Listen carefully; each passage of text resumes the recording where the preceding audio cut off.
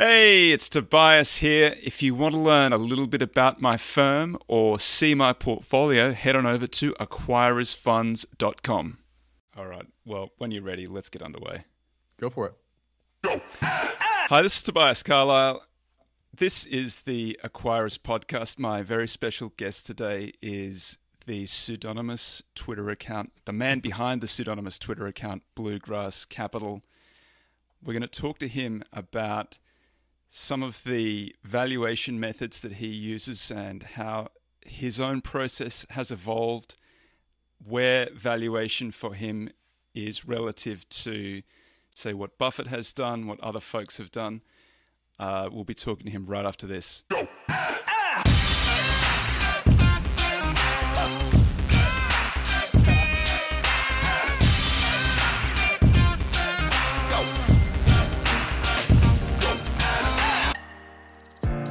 Tobias Carlisle is the founder and principal of Acquirers Funds. For regulatory reasons, he will not discuss any of the Acquirers Funds on this podcast. All opinions expressed by podcast participants are solely their own and do not reflect the opinions of Acquirers Funds or affiliates. For more information, visit acquirersfunds.com. Hi, Bluegrass. How are you? I'm well, and thank you for having me. I was telling you offline, I think we have kind of some different approaches to our investment styles, but I've read several of your books, and I'm just really flattered by some of the prior guests you have, and to be, sort of in that company. I'll try to make this interesting for your listeners. Well, that's very kind. I heard your podcast with Ryan Reeves, and he had this little quote of yours right at the start, which blew my mind a little bit. And you said at the start, if something like, and I'm going to misquote you here slightly, but if I can find a company that invests $1 in acquiring a customer and they can get back $3 to $5 in gross profits, it doesn't matter to me if the EBITDA margin is negative or positive. And I was honestly, I was kind of blown away by that, and I've thought about it a lot since. And I think I understand what you're driving at. But can you just describe how you're valuing these companies when you first start out? Absolutely. Yeah, Ryan we'll give a shout out to Ryan. He's a learning machine. I'm really glad to have met him. So what we were talking about there, and the quote you referenced, is we're talking about unit economics of a transaction. So to back up and kind of start broader, what's an example of unit economics? This used to be a lot simpler for investors to figure out when you had businesses that employed a lot of physical capital, tangible capital. So if Walmart is going to build a new store, and let's say Walmart has 50 stores now or 10 stores or whatever, and they're about to build one new store, well, you can look at their existing business and you can say, okay, this income statement is a reflection of their 10 existing stores. They just told us they're going to spend CapEx of whatever, $10 million to build this store. And the returns they expect to get are X. Like, the store will pay back itself in 2 or 3 years. There's going to be a drag of cash going out the door while they build the store. They're going to have to hire employees and buy inventory before that new store opens. So, like, if that store wasn't open, their existing 10 stores would look better on the consolidated income statement. But that new store is going to be a drag for a little while. So that's unit economics. That's saying, okay, maybe the income statement's going to look bad next year or not as good as it would have because this new store is kind of making the other 10 stores not look as profitable as they are. And that's kind of easy to understand. When you kind of transition that capital model to today's framework, or I should say what's more common today, where a lot of currently successful and growing businesses don't need tangible assets. They're to reinvest in their business. They're not building a Dollar General store or a Costco store or a Walmart store. They're acquiring a customer. They're acquiring a digital customer. And so you just have to think about differently the unit economics of their business. They're not going and building a Walmart store. They're spending money advertising on Google to acquire the customer. But it's the same exact idea. It's just how much money do you spend today, and then what kind of cash flow are you going to get on that outflow in a year, 3 years, 5 years, 10 years. Okay, so I've got your you very kindly sent through your a little bit about your investment process beforehand. So the first step in your investment process is to start with a customer value proposition. So can you walk us through that, how you make that assessment? Yeah, absolutely. It's just on the micro level, like before we even get to unit economics, just think, does this product need to exist? Do customers want this? I mean, does anybody want to watch MTV? Like, no. I mean, so it's like, I think you can just stop your analysis there for various reasons if that's what you decide. But you think of other things. It's like, do people want food delivery? Well, yeah, they really do. People really like having stuff delivered to their house via Amazon or Domino's Pizza or whatever. So it's just, it's the idea of the value proposition is the customer want this, so they better off for it. And if they are, and they like it, and it's something they can, buy frequently, repetitively, then you start, going kind of further down the list of, does this transaction actually make money for the company? For some businesses that are good businesses, it does. They have positive unit economics. For some, it's still debatable. Like, does Uber have positive unit economics? Does Netflix have positive unit economics?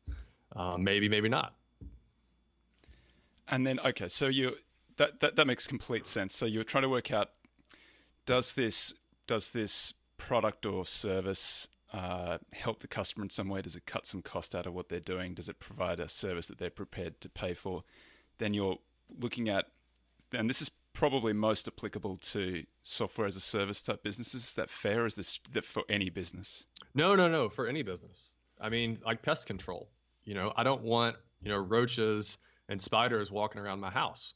And, my wife, if she saw one, she'd be really upset with me. So like it's a small relative cost, whatever, $20, $30 a month or something for the pest people to come by.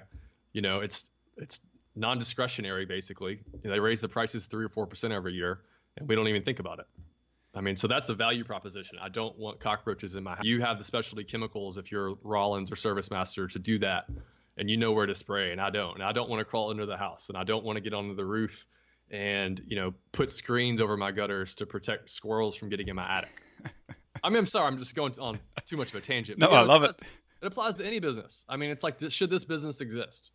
Do Okay. people want it? I mean, do people need this service or product? And a lot of companies you can just look at and it's like, no, or there's 100 competitors and, or you can do it yourself. There's no reason to pay somebody else to do it. So it's just fundamentally, before you even get to does this business make money, at the unit economics level, just think to yourself, like, do I need this? Do I want this? Is this valuable to anybody? If this business just fell off the face of the earth, would anybody care? Right.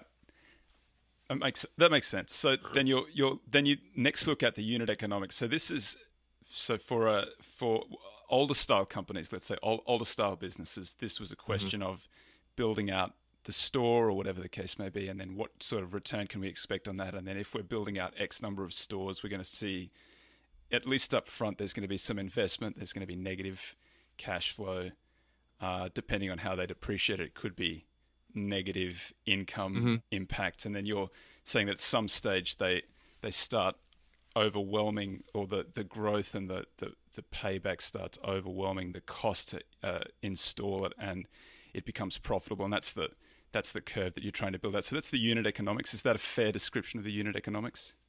Absolutely. Yeah, I was probably long-winded on the opener, but my favorite kind of example as far as a physical tangible model is Dollar Tree.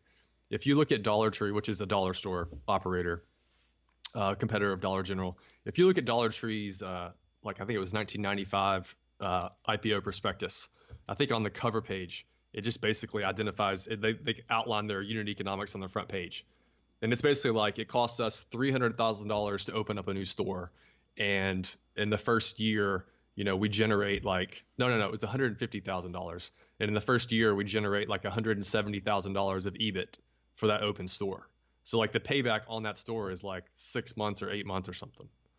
And so the thought there is if me and you, if we just had a couple, $10 million or something, and we could just spend $300,000 or $200,000 to open Dollar Tree stores, you and I wouldn't care what the profit and loss of the store was on GAAP.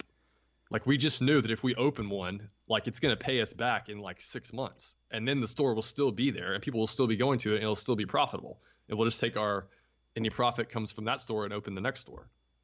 So you're looking for these are companies that can grow very, very rapidly, and you're trying to find them at a fairly early stage in their growth curve where the profitability is sort of somewhat hidden by the fact that they're still growing and reinvesting at a high rate. Is that fair?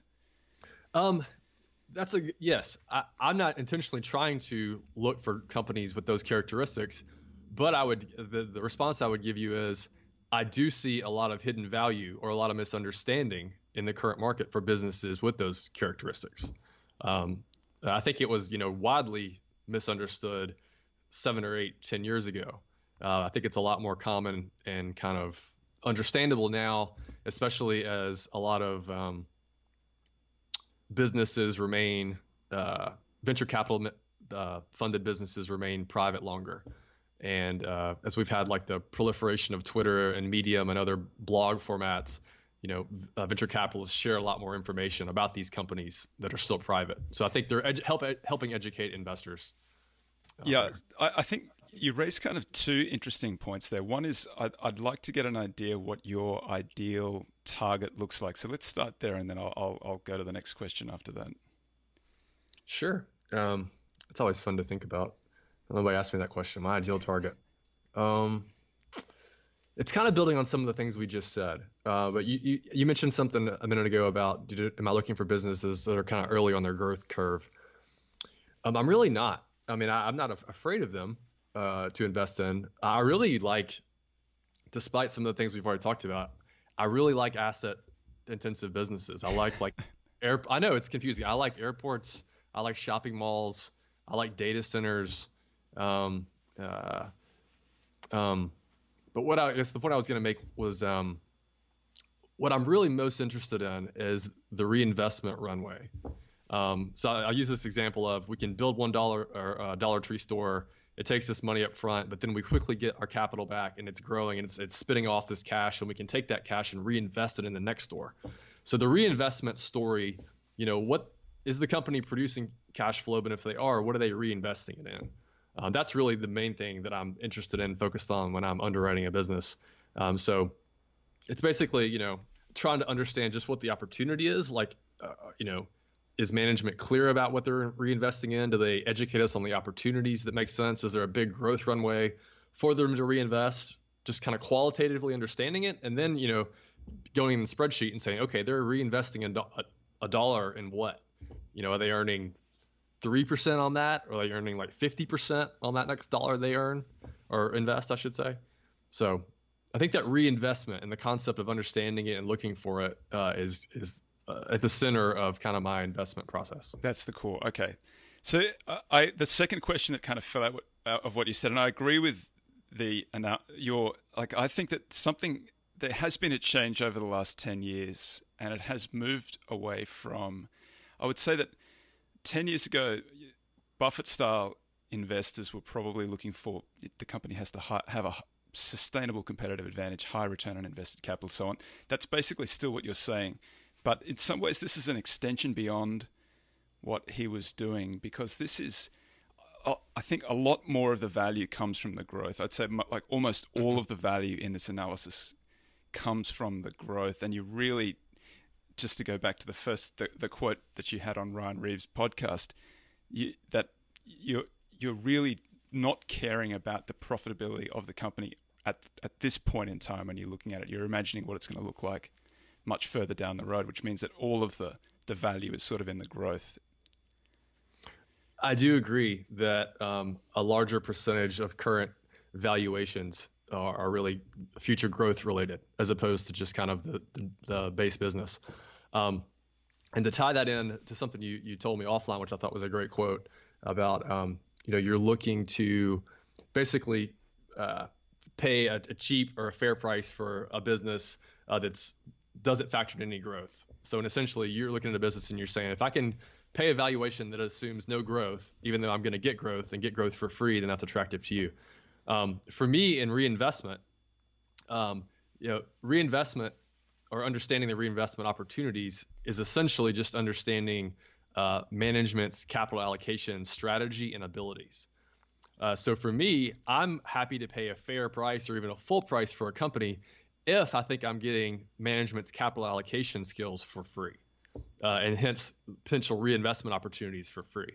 If somebody looks at a really high quality business like Brown-Forman, the maker of Jack Daniels, or just any spirits company, Diageo, and they say this is it's trading at a 30% PE multiple premium, then the S&P 500, it's like 25 times earnings or 30 times earnings, and it only grows 3-5% a year or something. I mean, that's a full price. I mean, and but yeah, my point was going to be, growth is kind of baked in there. But if you can pay something that's 20 times multiple, and that basically is valuing a core business that grows at like 3 or 4%, and its earnings grow at like 7 or 8%. But management's track record has produced like double that, via acquisition or reinvesting or whatever. Management's track record is actually growing the business like 15% earnings a year.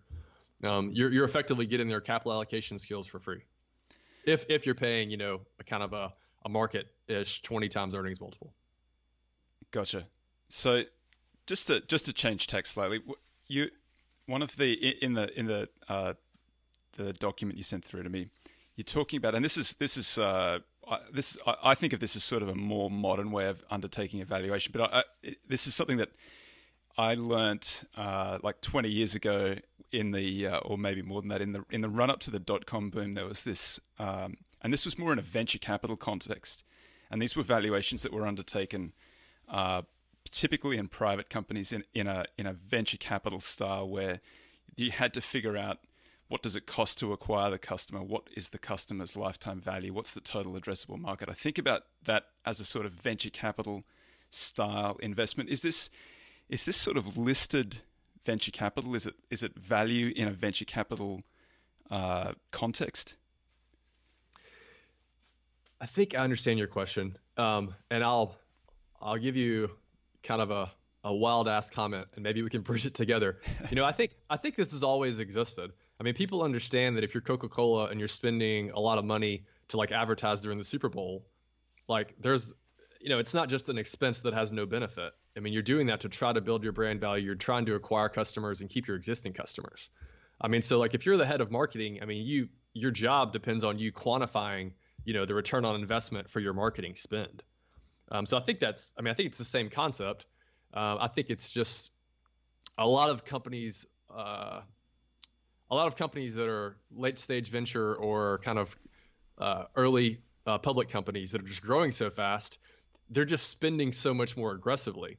Instead of spending a couple of percentage points, 2 or 3%, 4 or 5 or 10% of your revenue to kind of grow customers slowly. I mean, they're saying the lifetime value of this customer for Coke, it might be 50 years, but for our enterprise software customer, the lifetime value may be only 7 years. So I mean, it's just kind of a compressed time frame. So they're not going to spend 5% of their revenue on sales. They're going to spend 30% of their revenue on sales. That's just kind of the way the model looks. Can you give an example of that if you apply it to, say, something like Grubhub? Yeah. So I mean, their acquisition cost for a customer is like $25 to $50, somewhere in there, and they spend it mostly acquiring a customer via Google or offline advertisements like Subway, billboard type stuff. And for that customer, for 20%ish of their customer base, that customer is ordering weekly, so 4 or 5 times a month. And so if you run the unit economics on that, they're paying $25 or $50. The lifetime value of that customer, if they churn, they last about 1.5 to 2 years, it's like $150 is the lifetime value. So if you just think about it that way, $150 comes in the door over 2 years versus up front, you put out, $50 to advertise and to acquire the customer. I mean, that's a 3-to-1 ratio. I mean, so that's a simple example. And that's not exact, by the way. That's just kind of pulling through comments from management and trying to triangulate around some data. But that's what LTV versus CAC would look like for Grubhub. So that was kind of that was going to be my next question. How are you actually making that assessment? That's not that's obviously that's not something that's in the financial statements. That's something that you have to triangulate from commentary from management. Yes, I mean just parsing through transcripts, and reading whenever management team has kind of an industry interview with like a magazine or CNBC or something. You just keep notes, and every now and then they'll kind of give you a gem that kind of pushes you in the right direction to understand that stuff. I mean, some of the companies like Zoom, for example, I mean, in their S1 they will actually show these unit economics, but it's just because they're so egregiously good. They really can't hide them, and they don't have enough competition to really be worried about it. But you're right; these are usually things that are not easily to just figure out, and these are not metrics that are in a 10K. How do you then go from the unit economics that you have, building that into a financial model, of valuation for the business? In a really short answer, it's just layering them all in. I mean, so if you have, 10 Walmart stores and you're going to build a new one, then you would just kind of have a model that says, okay, here is our, business model or financial model for 11 Walmart stores. What is the revenue going to be for store? What's the expense base going to be for store? That kind of thing. And just add it all together. It's the same thing, just a lot more or infinitely more complex thinking about LTV versus CAC. That you can just say, okay, the lifetime value is this versus the acquisition cost is this. You're going to have X amount of customers come on, per year. You're going to have X amount of customer churn per year. Then you just put those things in a spreadsheet and you kind of play around with, a variable range of what the output is. It's just a summary. Instead of summarizing, a bunch of Walmart stores or Dollar Tree stores, you're just summarizing or consolidating, millions of customer transactions over whatever the lifetime you're projecting. When you're looking at something like Grubhub, and I think that's a good example, where that it seems to me, I haven't looked at Grubhub closely, but when as a consumer of these services, that there are, there's a lot of competition out there. How do you get comfortable with which is the place to place the bet? Absolutely. And the real short answer for me on food delivery is I don't. I mean, I'm not comfortable. I look at the competitive set and what I know about it, the dynamics in the marketplace and how they're competing and who's spending capital and who's funding the capital, and I don't know the answer. I mean, so you can see a good customer value proposition and then positive unit economics, which Grub has, but still not make an investment. I don't see necessarily. I could argue either way, basically. But as far as in food delivery right now, so that's the example we're talking about. Is there a moat that you can point to? I would say no, there's not. And if you said to me, what do I think the competitive dynamics are going to look like in the food delivery industry 5 years from now, I would say I have no effing idea. If you those are simple things, but they're the right questions to ask. And, I think it's important to be familiar with a wide variety of companies, and even including, companies you may never even invest in, because you're going to learn things about other businesses you own or you may own in the future that you wouldn't have otherwise figured out. Yeah, I agree. There was a great comment on Twitter, something about how do you define your circle of competence, and I liked your answer to it, which was, how do you define your circle of competence? I'm glad you brought that one up, because that was kind of a flippant response. I do think as investors we need to constantly be pushing ourselves to expand our circle. But as I just tried to demonstrate to you, I mean, you also have to be realistic about what your circle is.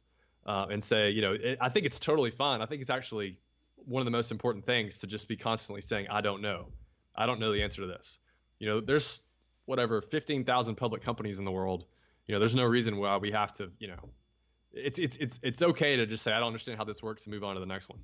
But I think it's not okay, for there to be large scale trends in industries that end up driving the majority of growth for, the whole stock market. So the example would be technology over the past 20 years. I don't think you can just sit on your hands and ignore that kind of thing. Right, and this leads me to the next comment. You say investors are overly focused on the GAAP income statement. This year's reported net income is operating on a legacy toolkit that's not evolved with the current opportunity set in markets. Can you just expand on that a little bit? Yeah, I mean, I think we spoke about this earlier. I mean, if you think about how the current regulators, or how our financial statements, GAAP financial statements, income statement, balance sheet, cash flow, who made those? What do you want to call it? Who developed the framework for what those look like and what they track? And when did that happen? I mean, this is going back to like the 1920s, 30s, and 40s. When the primary businesses were railroads. I mean, so that's just, if you think about, like, if you built a financial model today, or like a financial statements, I mean, they would not look the same way they do now. We're operating on just a legacy kind of system. And there's nothing wrong with them. I mean, they're not flawed necessarily. They're just, I mean, you have to understand how to interpret them. And unfortunately, I think analysts get trained kind of from the accountant's point of view. And I'm a what do you call it? A retired CPA. So I guess I can talk about this from not being in a mean way, but I mean, if you're taught from an accountant's point of view, I mean, you're just looking, you're not thinking about the business the same way like an operator would.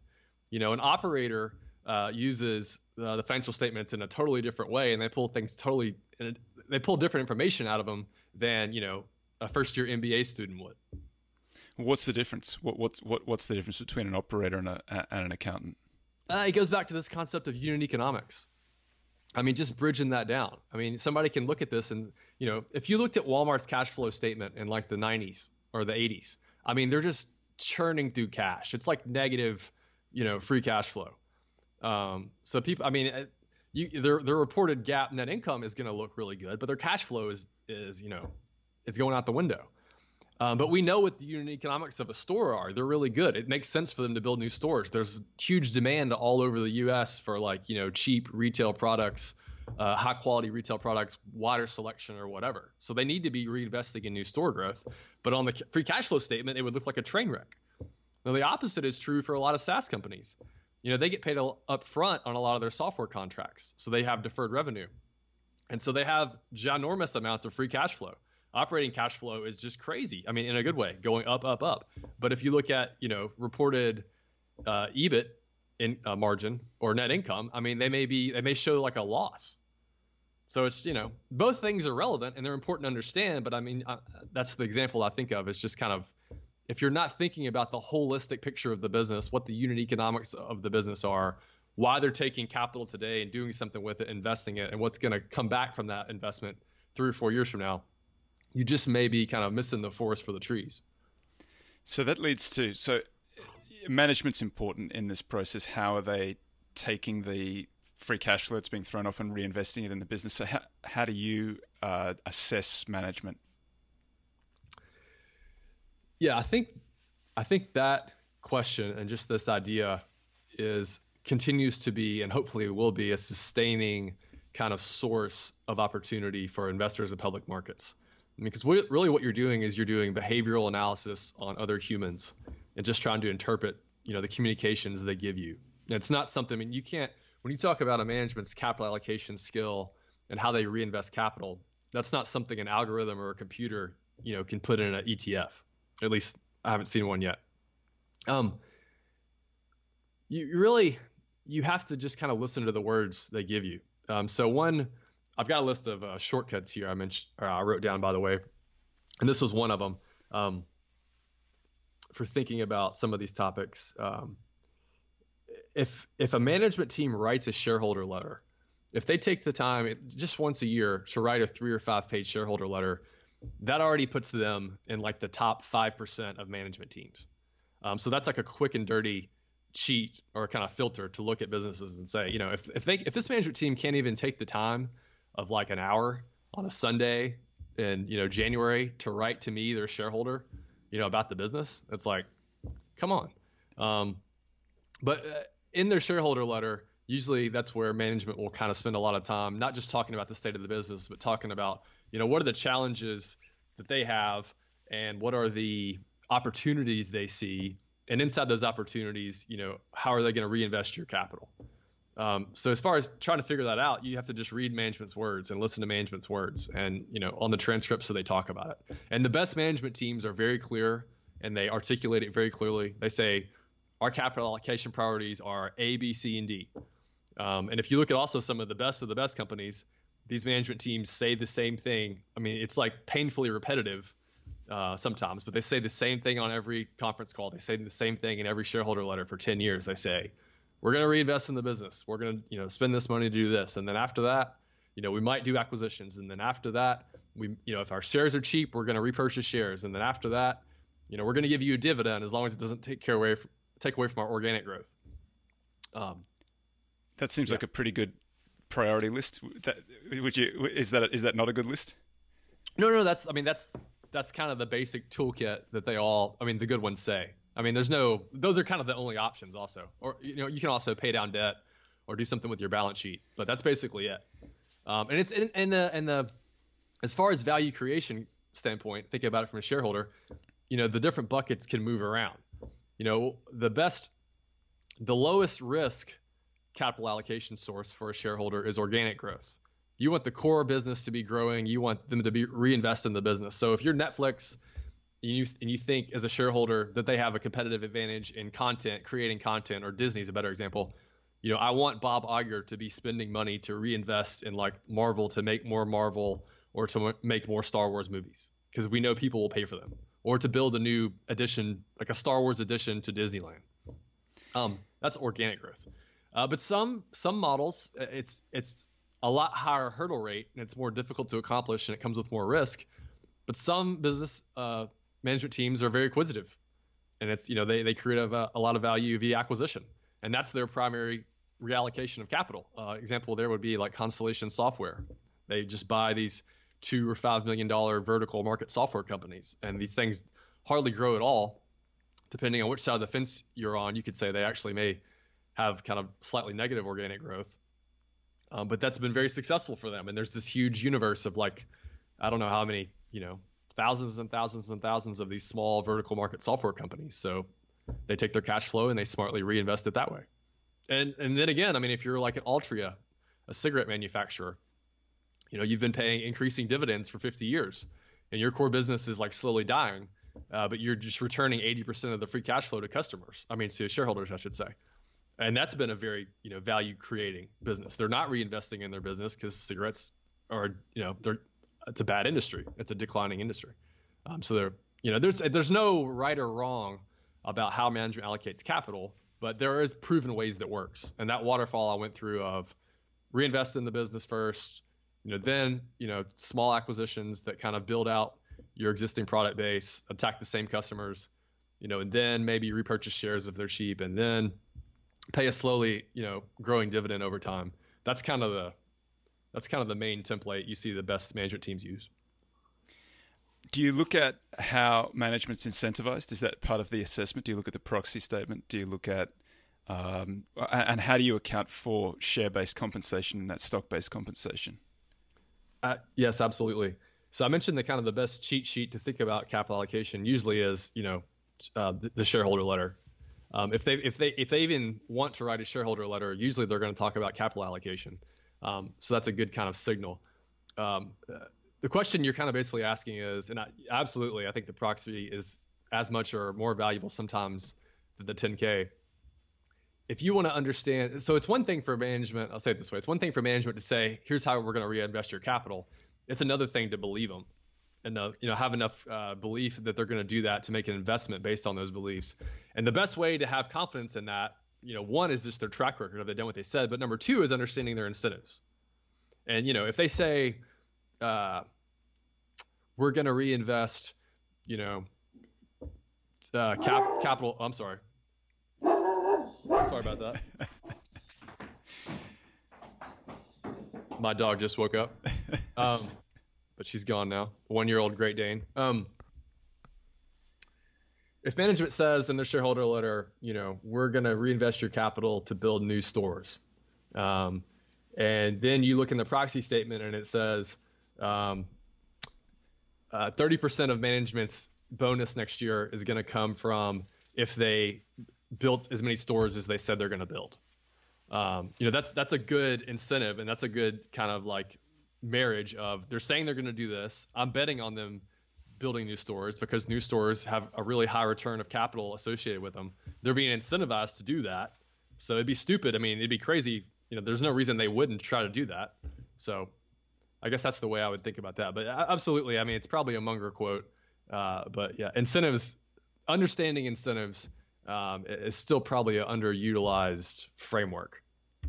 And how do you think about stock-based compensation? Or how does that factor into your model? On a qualitative basis, like a behavioral basis, it's the same way as incentives. Like I want the employees, I want all employees to be owners of the business. I mean, my favorite businesses are owner operators, where the founder still runs the business and the founding family owns 20 or 30% of the business, because they're going to make long-term decisions. They're thinking about their capital that's employed in the business thoughtfully, and they're not going to do something that's just going to set capital on fire. So they're very aligned with you. It's the same concept with employees. Like I really want like an Amazon employee who's 25 years old getting a lot of stock-based comp, because I want them to be spending all their time thinking, wow, if I work really hard over the next 10 years, I'm going to be a millionaire because my Amazon stock's going to double or whatever. So I'm all for it conceptually. I'm on the quantitative side. I mean, no shareholder wants to see excessive dilution. I don't want to see, excessive unearned kind of stock-based compensation. Just like I don't want to see a bad acquisition paid for in equity, that dilutes the existing share base. So that's the way I think about it that way. I don't really get too hung up about it. I think maybe part of your question was going towards thinking about, there's a raging ongoing debate about how you think about stock-based compensation inside of free cash flow. Right. Is it an add back? Is it something you just ignore kind of thing? And I think the answer there is just, it's a materiality issue. Businesses I look at just don't tend to have super amounts of stock-based compensation that it's even material, that it's impacting free cash flow. If it is, I think you just want to understand it and say, and at different points in a company's lifestyle, it's more natural than others. For early business, you need to give a lot of equity to early employees to attract them to your business, because you really don't have a business. I mean, you just have an employee group with some, white paper you wrote on your business and, $10 million in the bank from some venture capitalist. So I guess the summary would be, it's not something I'm really concerned about as far as dilution. I just look at it and say, are you diluting my company? As long as it's not material, I mean, if they're diluting the stock by less than 1% a year, I mean, I'm totally fine with that.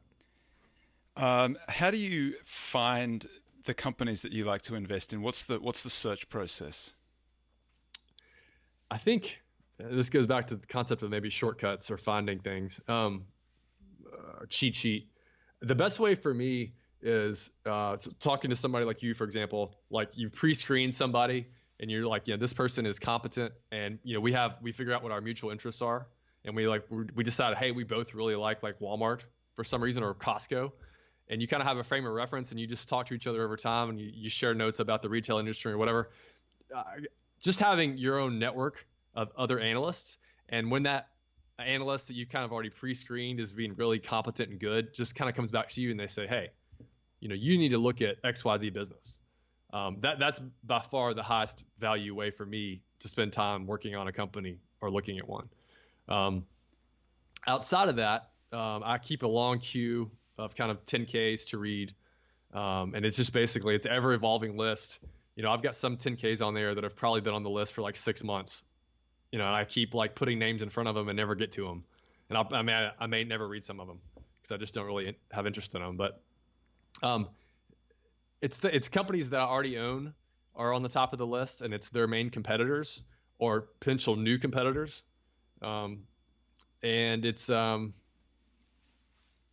yeah, I'll stop there. That's kind of the general summary. I think that's a common way for discretionary investors to do that. A lot of guys who I've spoken to who are more discretionary tend to do a lot of speaking to other people. I sometimes think, I just wonder is there a risk to getting, everybody seems to hold the same portfolios. I know that Twitter account Barbarian Capital has a joke that he calls generic value partners, and then you go through the list and it's always, it's the same 5 or 6 stocks that everybody holds. No, actually, you built on something to kind of poke fun at myself, but also, no, I forgot about this. So the probably the best screening tools I use, other than having another smart person come to me and say, "Hey, look at this business," is if you looked at my portfolio, and I'm getting back to the generic value partners or generic growth partners, which I'm certainly guilty of. I'm definitely not afraid to, own commonly owned names.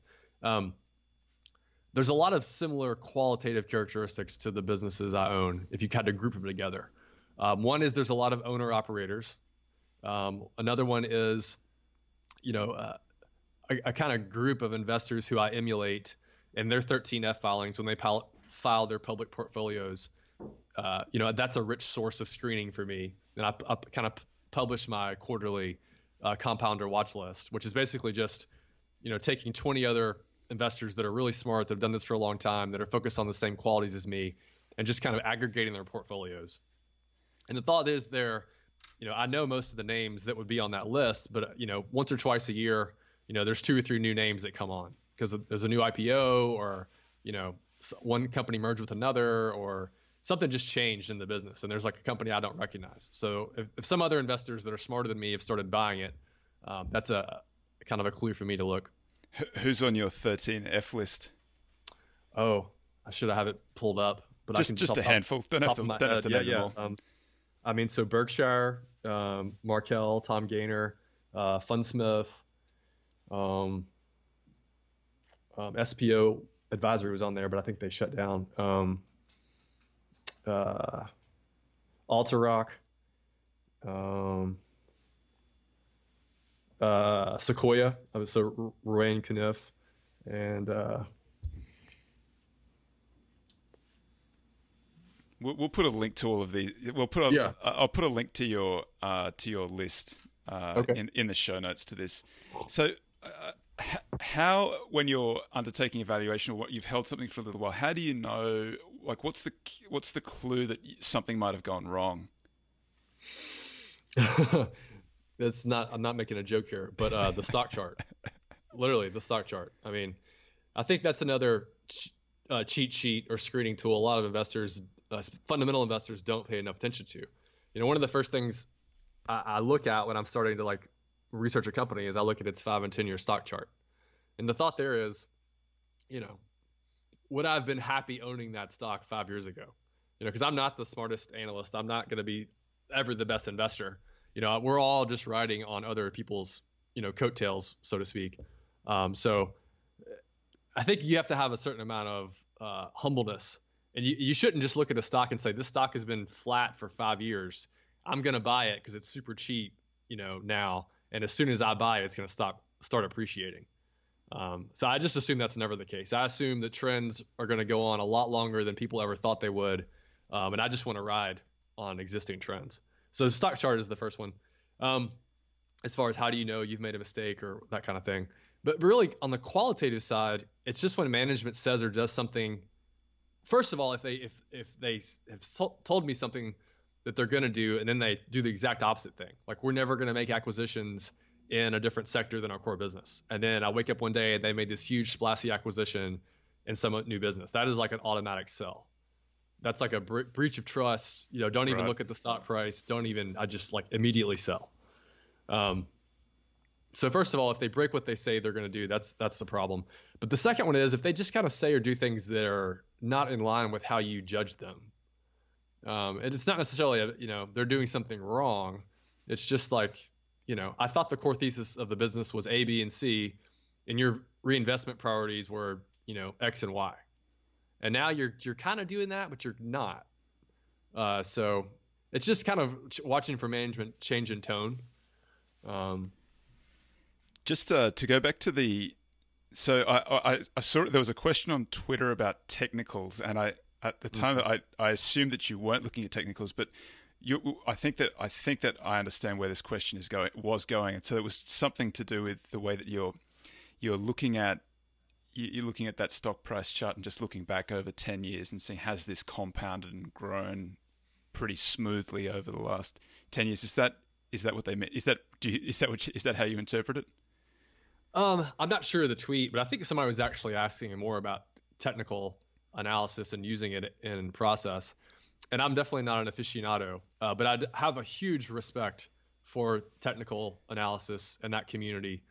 And I would say on my I don't trade often, but when I say trading, I just mean like entering a position or closing a position. When I do make trades, I pay very close attention to technical analysis.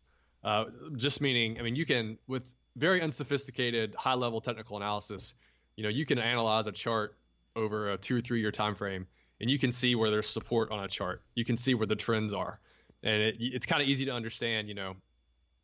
Below or beneath certain levels, there's different amounts of supply or demand in the market for the price of the stock. So I would just say I don't try to time to the nth degree and be cute about it. But if I look at a stock chart and I say, wow, this is really near this support level, and they're having an earnings release coming up, and if the earnings release isn't exactly perfect, it looks to me like I could easily see an air pocket and the stock's going to go down 15% to this next support level. I mean, I pay attention to those things. I see. What about macro, more sort of macro views? Do you have any kind of macro view? Are you thinking about it in that way? You always bottom up? No, I'm glad you asked this near the end, just because anybody that didn't want to hear me talk has probably already stopped listening. I don't put a lot of weight on macro as far as my investment process. And I think macro is similar to politics in that you get to this kind of emotional state where people have a lot of biases that are driven by things that are hard to prove and that are kind of ever moving targets. So it's really hard to have a right or a wrong answer, I guess is what I'd say. But I'll just say it. I mean, people would know me from following me. I think I'm the most bullish person that I've ever met that lives. I mean, I'm wildly bullish. Yes. I think the stock market is about to double in the next 3 to 5 years. I think that's been part of Buffett's success is that he has been so optimistic the entire way through, and he's been right. Yeah, I appreciate you're not making me justify my bullish prediction, so I won't necessarily try to. Yeah, I just see there's the concept. I'll say one comment that's somewhat intelligent, so hopefully it'll be useful to somebody.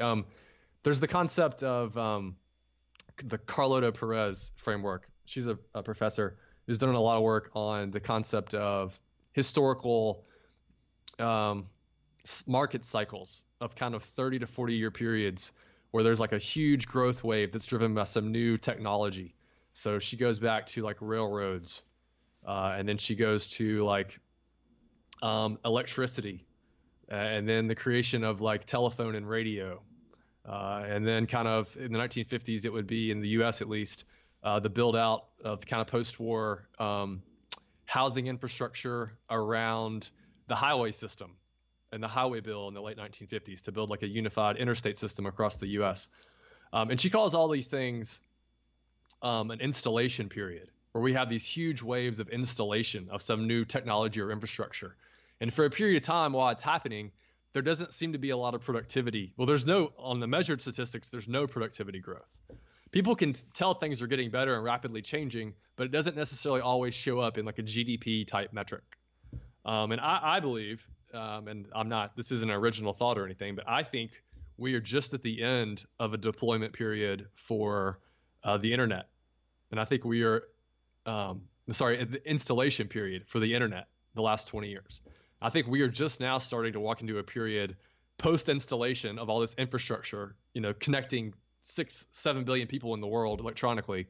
And now we're going to be on the start of this deployment period where we connect to the internet, where we connect, people and sensors, and people play, games through artificial and virtual reality. And I think there's a long kind of lament by economists saying we've had no productivity growth, over the past 15 years. And I say, if you look back to periods where, there was an installation period for a railroad or electricity, it looked the exact same way. So that's interesting. What's the name of the book? I'll have to look it up and give it to you. I'm not even sure. No, it is a book. It's a series of white papers too. But the economist's name is Carlotta Perez. Carlotta Perez. So I've got two more questions for you, open-ended questions. The first one is, this is from Twitter. I understand that you're a real estate investor as well. Oh. How does your real estate investment inform your stock market investing? Right. And so I guess the feedback there is, I have relatives who are involved in residential and commercial real estate. It's kind of a legacy family business. So that's not something I do on a day-to-day basis, but I am close to it just from the standpoint that my, kind of Sunday or cocktail hour conversation revolves around a lot of real estate. I think for me, it just, the way it informs my public investing is it just gives me an appreciation for hard asset businesses, tangible businesses that I think a lot of other investors, that are focused on SaaS or software technology will miss. And a good example there would be, triple net lease businesses, net lease businesses, which, by the way, Buffett is the largest investor in one of the public companies, which is Store Capital. Those businesses are basically just the owners of single unit retail real estate, like a McDonald's or a Starbucks or a Domino's Pizza, and it's just an incredibly good model. The triple net lease business. So that's just one example. And they also own stuff like dollar stores. They own the physical real estate to a dollar store or a Walgreens or a grocery store. What is triple net? Triple net just means basically all of the responsibility and all of the expense for operating the real estate location falls on the operator of the real estate. So if you and I own a piece of triple net real estate and we lease it to Walgreens, the Walgreens employees, they do all the maintenance on the store. They're responsible, and the company itself is responsible for maintaining the building. If it needs a new roof, they pay for a new roof. They pay for all, the maintenance and the pest control and the resurfacing the parking lot, that kind of stuff. We basically have no ongoing expense, you and I do, as the owners of the building. It's just straight free cash flow to us. That sounds like a good business. So the final question, you can't talk about individual names, but I was just interested to get your views on futures exchanges. Can you talk about that industry? Oh, yeah. Are we okay on time? Yeah, sure. Okay. Yeah, sure. Yeah, that's a business, or I should say an industry that I did a deep dive on earlier this year. And I was really focused on fixed income landscape and the electronification of going from paper-based fixed income trading to electronic trading. But that just kind of led me down the rabbit hole to really dive into the securities exchange business overall. And yeah, I think you and I were talking offline. Specifically inside of securities exchange industry, the futures exchanges are a subset of the business model that I think are not widely understood or appreciated for how high quality they are. So I'll just try to tick through a couple of qualities and make this useful and valuable for the listeners. I guess the first thing to think about is people say, what's the motive of a securities exchange? You can trade a stock on the New York Stock Exchange, and you could sell it on the NASDAQ, for example. So people are like, there's kind of no moat. For futures exchanges, there's this concept called fungibility and non-fungibility. So if you open a futures contract on one exchange, you have to close it on that exchange. There's no fungibility where you can sell it on a different exchange. So basically that kind of creates a lock-in, at least for that transaction. And it's kind of a localized moat, but it also has some predictability to it that it gives the business model in that you can see the open interest for an exchange. And if investors open a position, that's half the revenue. And that just means they're going to have to close the commission and sell it later, which is going to come with an associated commission. So it's kind of a leading indicator for revenue in the future. All futures exchanges, or all securities exchanges, have a network effect where the largest liquidity pools are attracted to each other. Customers want to trade on the exchange that has the largest liquidity because it's going to have the best price and it's going to have the smallest gap between a buy and a sell order. So they kind of have natural network effects where the largest pools of liquidity get bigger and bigger. I think a unique thing other than fungibility that people don't understand or think about when they think about futures exchanges are, when you think about gambling, for example, I think that's what people say. They say it's just, it's a big gambling market. For more than half of energy related and agricultural related futures, the customer is a commercial customer. It's not just a day trader trying to like speculate. It's a commercial customer that for their business, they are having to basically open a futures contract to hedge against something they're doing in their business. An example there would be like if you're Delta Airlines and you need to hedge your fuel cost. That's something that's a tiny little part of your business, but it's necessary. It's like a small little form of insurance. So they don't really think about it. It's something they have to do, and they're going to do it every year. It's not like, next year's operating budget is not going to have futures hedging cost in there. I mean, it's something that's recurring and that goes on over time. And it's the same thing for like a Nestle. If they have, if they're creating coffee or they're purchasing coffee or they're purchasing sugar for inputs for the food they sell, they hedge it.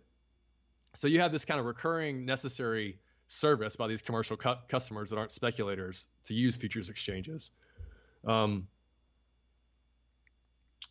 Because of those things, the kind of necessity of the product, of the futures product to these commercial customers, and because it's such a tiny part of their business and what they're doing, unlike the other exchanges like equity exchanges, the futures exchanges have actually demonstrated small pricing power.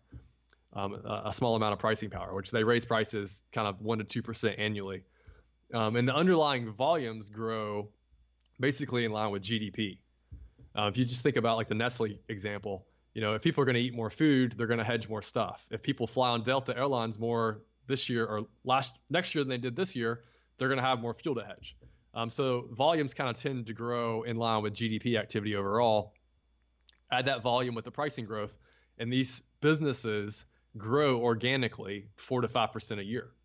And another nice feature about them is that they're counter-cyclical, meaning when the stock market goes down, when there's a panic period, when economic activity weakens, volumes in the futures market or any exchange industry market spike. So revenues spike higher when economic activity in the overall economy does worse for these businesses. So they're counter-cyclical, and that's a nice hedge for an investor's portfolio. I guess the last things I would say are they have basically evolved into an oligopoly. They went through a demutualization wave starting 20 years ago, and they used to be run. They were not-for-profit businesses. They were run like country clubs, basically. They didn't think about pricing power. They didn't think about having efficiencies of scale and like automated databases and electronic back offices and stuff. And now they've gone through a wave of like 3 generations of management teams now. And the management teams they have now are, very professional, thoughtful, came from other type businesses, in the industry like S&P or Visa or like type businesses. And they're run very professionally, and they're non-competitive as far as, they're oligopolies, and they don't compete against each other. It's interesting. It was that counter-cyclicality was the natural question I think that came out. That's kind of really interesting that most of the trading, or there's a spike in trading, of course, right, when the economy goes through a tougher period, when the stock market crashes. Then that doesn't mean that the stock prices like of the futures exchanges will go up to reflect that revenue growth. But it is nice. I mean, they do have, as far as paying out consistent dividends or being able to, acquire acquisitions, acquire some of their competitors, if the stock market goes down, they're kind of in an advantaged position. And that's just about coming up on time for us. I want to thank you very much, Bluegrass, for sharing your wisdom and your process with us. It was fascinating. Thank you very much for having me. I hope some of that translated into the conversation okay, and people found it useful. It was great. I'll make sure that in the show notes there's a link to your Twitter handle, and we also need to put a link to I think the white papers by Carlotta Perez, okay, and your 13F, your annual 13F list. Sounds great. Once again, thank you very much. My pleasure.